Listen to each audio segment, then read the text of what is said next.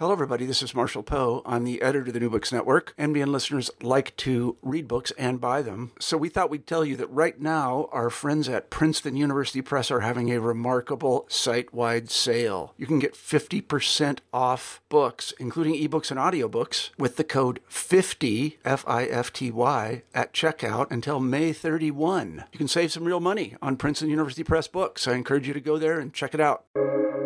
Welcome to the New Books Network.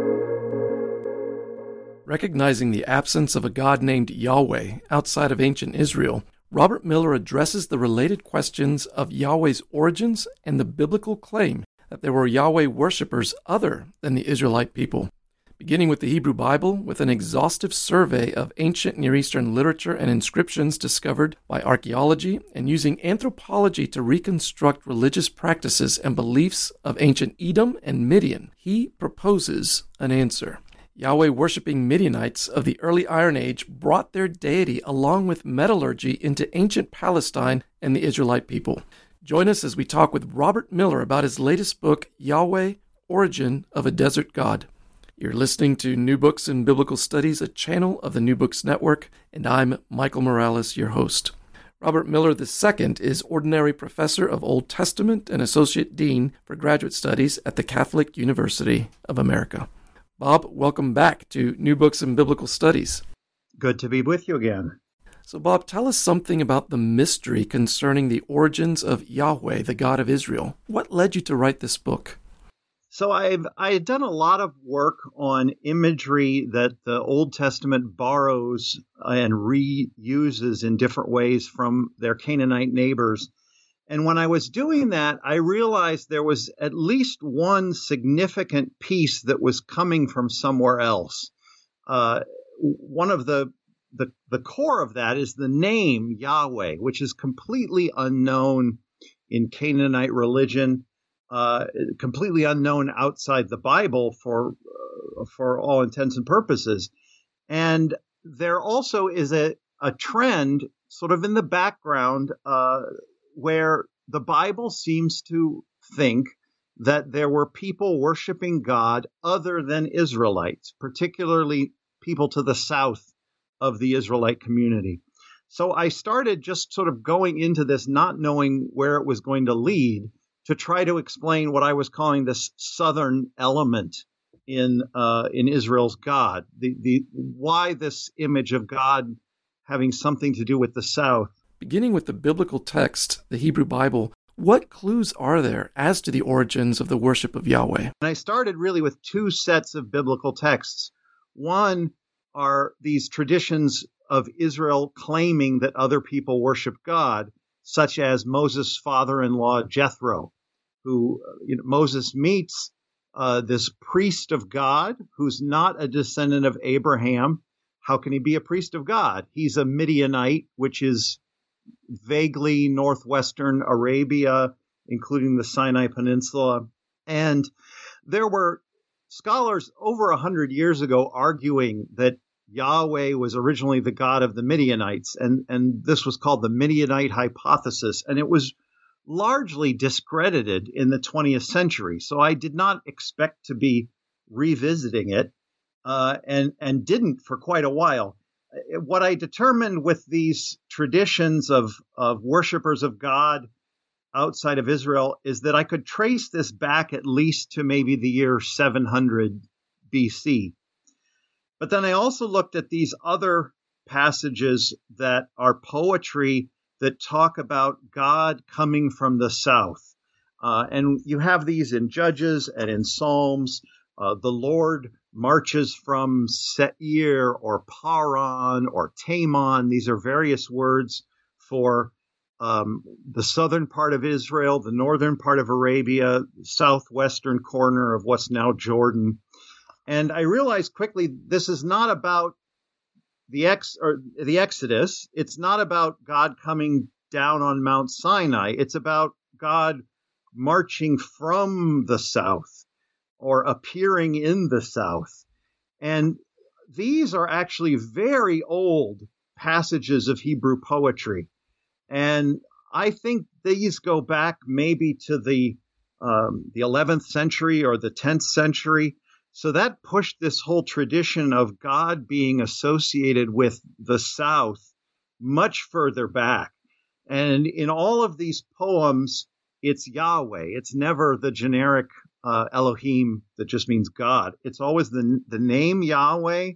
And there's this association that Israel has articulated, obviously now in more than one way, that associates God with the same region of Northwest Arabia, Southwest Jordan, and the Sinai Peninsula in texts that are not talking about the revelation on Mount Sinai. This is something completely different. Any other examples from Scripture that you pursued? Well, there are a lot of other texts that were sort of tangentially attached to this tradition of non-Israelites worshiping God.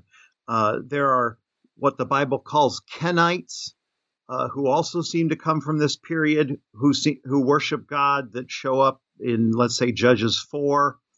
There are associations between the Midianites and the Kenites and the figure of Caleb, and the genealogy of Caleb, who's a companion of Joshua, although eventually Israel tries very hard to make him a member of the tribe of Judah. It seems that in the earliest traditions, he's probably not, and that he also may have been a foreigner, either a Midianite or a Kenite. And a Kenite, there's no region of Cain. I mean, ostensibly, the name would mean descendants of Cain, but of course, Cain can't really have any descendants. But there is a connection, perhaps, with the meaning of the word Cain or Kenite, which is a smith, a blacksmith. And maybe we can talk about metallurgy more in a little bit. But I also knew there were some non-biblical texts, and that was really the next sort of piece to try to bring in. Right. You also find corroborating clues for your proposal outside of Scripture. Tell us about some of those. Really, there are two sources here. One of them is an archaeological site called Kuntilat Ajrud, which is in the Sinai. Biblical scholars know this site very well because there's a passage or there's an inscription there that mentions God in association with the goddess Asherah.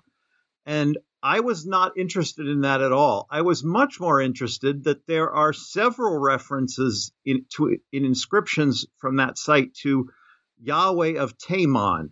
And Taimon is either simply a noun that means south, or it is a specific region, again, that northwest corner of Arabia. And this idea of Yahweh being of Taimon, or of the south, the inscriptions from Kuntilat Ajrud push us back another couple centuries, back into the 13th or 12th century. So this seemed to be that same tradition of connecting Yahweh with the southern regions, now a little bit earlier. And the other texts I knew of were Egyptian texts. And these are Egyptian texts that refer to a people that the Egyptians called the Shasu, which were sort of semi-nomadic peoples that roamed widely throughout Western Jordan and into Northwest Arabia. But there are some texts, 3 of them in particular, that identify Shasu of different places. So Shasu of Paran, Shasu of, and the most interesting one, Shasu of Yahweh. It's written as if it's a place name, but clearly it's the same name as the God Yahweh. Scholars have known about this for a long time and tried to figure out sort of what this is or where it is. I think it's a reference to a place name. It's not telling us that the Shasu worship Yahweh. I think it's misinterpreted that way. We have other Egyptian texts that tell us the Shasu worshipped the goddess Hathor. But it is saying that the Shasu, or the Egyptians, know of an association of Yahweh with a place. And we can place this fairly precisely in southern Israel, southwest Jordan, the region that we now call, or that comes to be called in the biblical period, Edom. That's clearly where the Shasu Yahweh were. Shasu, of a place named Yahweh. So a place that was named after a god, meaning that, again, back as far as, and now here we can go back to maybe the 14th century, certainly to the 13th, Yahweh is associated again with that exact same region. Your search for the origins of Yahwism led you to metallurgy. What is that about? Well, I knew that I could divide this sort of region into two. What I was calling Midian, which is not an ancient name. That name goes back to the Bible, and Greek historians, the people of that region didn't call themselves Midianites, which is northwest Arabia, and Edom. And Edom is a kingdom that the Israelites knew of, that was in southern modern Israel and also in southwest Jordan. And I realized this was two different regions.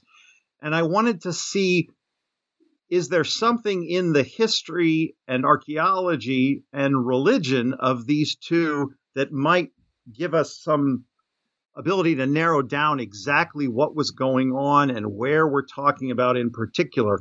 And I started with Edom because we know more about this region. We know more about their religion. They had a god named Kaus, and seemed to be sort of monotheistic in their worship of this god Kaus. The problem I found very quickly is that really Edom is not settled until the 9th century. So although the name Edom is early, it's not clear what this name, when the Egyptians use it in an earlier period, corresponds to, because the archaeology has shown really that region was not settled until the 9th century when an Edomite kingdom arises. The god Kaus is also known very early, and becomes the god of the Edomites, but there's really no connection between Kaus and Yahweh. They're two totally different gods. The iconography is completely different, and I realized very quickly Edom was not where we should be looking, and most especially because there really isn't an Edom until the 800s BC. So I started looking at Midian, and here the difficulty is there's no texts, there's just archaeology. And so I was trying to reconstruct the religion of this region from the archaeology. The other problem is the archaeology is very recent, serious excavation only in the last 15 years. And so in many cases, I was reading reports as they were coming out, and trying to piece things together. And what I found is that in Midian, you have a society that begins around the 13th or 12th century and is unique. You can see a regional coherence over, let's say, the entire region extending slightly up into southern Israel, the very bottom tip of modern Israel, through northwest Arabia, a continuity of pottery and iconography and other things. What I was calling peak sanctuaries. So these are temples, or rather open air shrines on top of mountains. One building that it is clearly a religious building, but it's not temple-like at all, in the city of Tama, which is the most important city for Midian. I called it a chapter house because it seemed to me like a building where you would assemble a lot of people, but they're not facing any sort of a statue or image. In fact, that was one of the other key characteristics of the Midianite religion, is that there seemed to be no images, some very small statuettes, but no nothing you could say this is a statue of a deity. And the reconstruction I came up with using sort of the anthropology of religion was the worship of some kind of sky god or mountain god, a god that was aloft that they didn't want to depict with iconography. It seemed to me that was a pretty good description of Yahweh. Now, the key here of the metallurgy is that the Midianites were clearly involved in early copper mining that was taking place in southern Israel. These were mines that were run by the Egyptians, but were employed basically Midianites who were traveling back and forth from northern Arabia up to the Timnah copper mines of Israel and eventually up into some mines in Edom as well. It was clearly the same people moving back and forth between southern Israel and northern Arabia, not only responsible for the mining, but responsible for the refining and responsible for the metal working itself. And therefore, technically, these would be Kenites because the name simply means smiths or blacksmiths. And I found myself looking at how blacksmiths operate and are perceived throughout antiquity. And they're very often the transmitters of culture, particularly the transmitters of religion. And again, these are ideas people had 100 years ago that I never thought I'd be resurrecting. But by the time I finished this, I realized I had brought this Midianite hypothesis back again to the front. My argument being the name Yahweh comes out of Northwest Arabia and is brought by these monotheistic copper and eventually iron workers who are moving back and forth between Arabia and southern Israel. In one of Balaam's oracles in Numbers 24, he refers to the Kenites. Do you think that may be a reference to the Midianites? I think so. I mean, you have that's also a very early text. And Balaam, I mean, there is a reference there to either Cain or the Kenites. And again, it's another example of a non-Israelite who knows the Israelite gods. I think this, this idea is actually fairly prevalent throughout the Pentateuch. You also have a reference at Kuntilat Ajrud to the Kenites. There is a inscription over a doorpost that is very fragmentary, but it says something like the Kenites overcame the countryside, or the blacksmiths overcame the land, or overcame the countryside. It's really fragmentary, so nobody really knows what to do with this. But here again is this reference to the blacksmiths, a reference to the Kenites. You also have at Kuntilat Ajrud a inscription, actually it's in the same place as this Kenite inscription, that looks just like these poetic passages from Psalms and Judges. It says, when God shone forth the mountains melted and the peaks were crushed. And this idea of God shining forth is there in all of these other poetic passages, and it's always God coming from the south. So I think this idea was not something that the Israelites themselves were unaware of. In fact, it seems later on that they try to cover up a little bit by making Caleb a Judahite. The book of Chronicles even tries to make the Kenites descendants of Abraham, which they sort of have to manipulate the genealogy quite a bit. I mean, Midian is a historic enemy of Israel. So that, to me, from the very beginning, was a clue that if you're going to say that there are many Midianites who worship Yahweh, it must have some historical basis, because the general inclination in the biblical record is Midianites are unmitigatably bad, and so are Edomites. So any of these texts that attribute worship of God to them are flying in the face of the overall tradition, an animus against these people. So in resurrecting the Midianite hypothesis, would you say your contribution is in supplying the missing link of how a knowledge of Yahweh passed from Midian to Israel?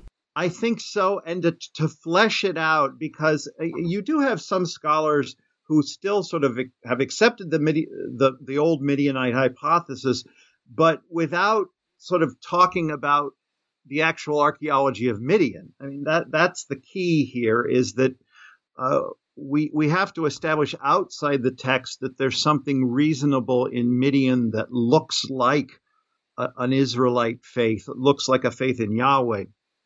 And Midian, after a gap throughout some of the 9th and 8th, 7th century, you have a strong presence in Midian in the 7th century, in the 6th century, and associated, in fact, with the Babylonian king Nabonidus, who flees to Midian or travels to Midian for some time. And we know a lot about the Midian of that period. And it's totally different. And so people who've compared, quote, Midianite religion with Israel in the past have focused on this later Midianite material, and I think sort of gone off in the wrong direction, because it doesn't look at all similar. But it's much easier because there we have actual texts. But there you have multiple gods, many of them also known in Arabia. You have iconography, and none of which you have in this earlier period. Well, this is now your third monograph we've talked about on New Books Network.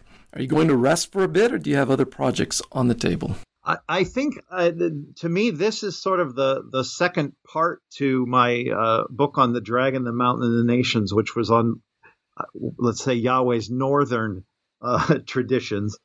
I think for now I'm taking a rest on early Israelite religion. I'm working on a book now on Israelite law as oral tradition, which is oral tradition is another project that I've been working on for many years. It's not related to this, but that's another project. Well, Bob, thank you so much once more for taking the time to join us on New Books in Biblical Studies. Thank you for being with us, Bob. Thank you. All right, friends, you've been listening to New Books in Biblical Studies, a channel of the New Books Network. Until next time, goodbye.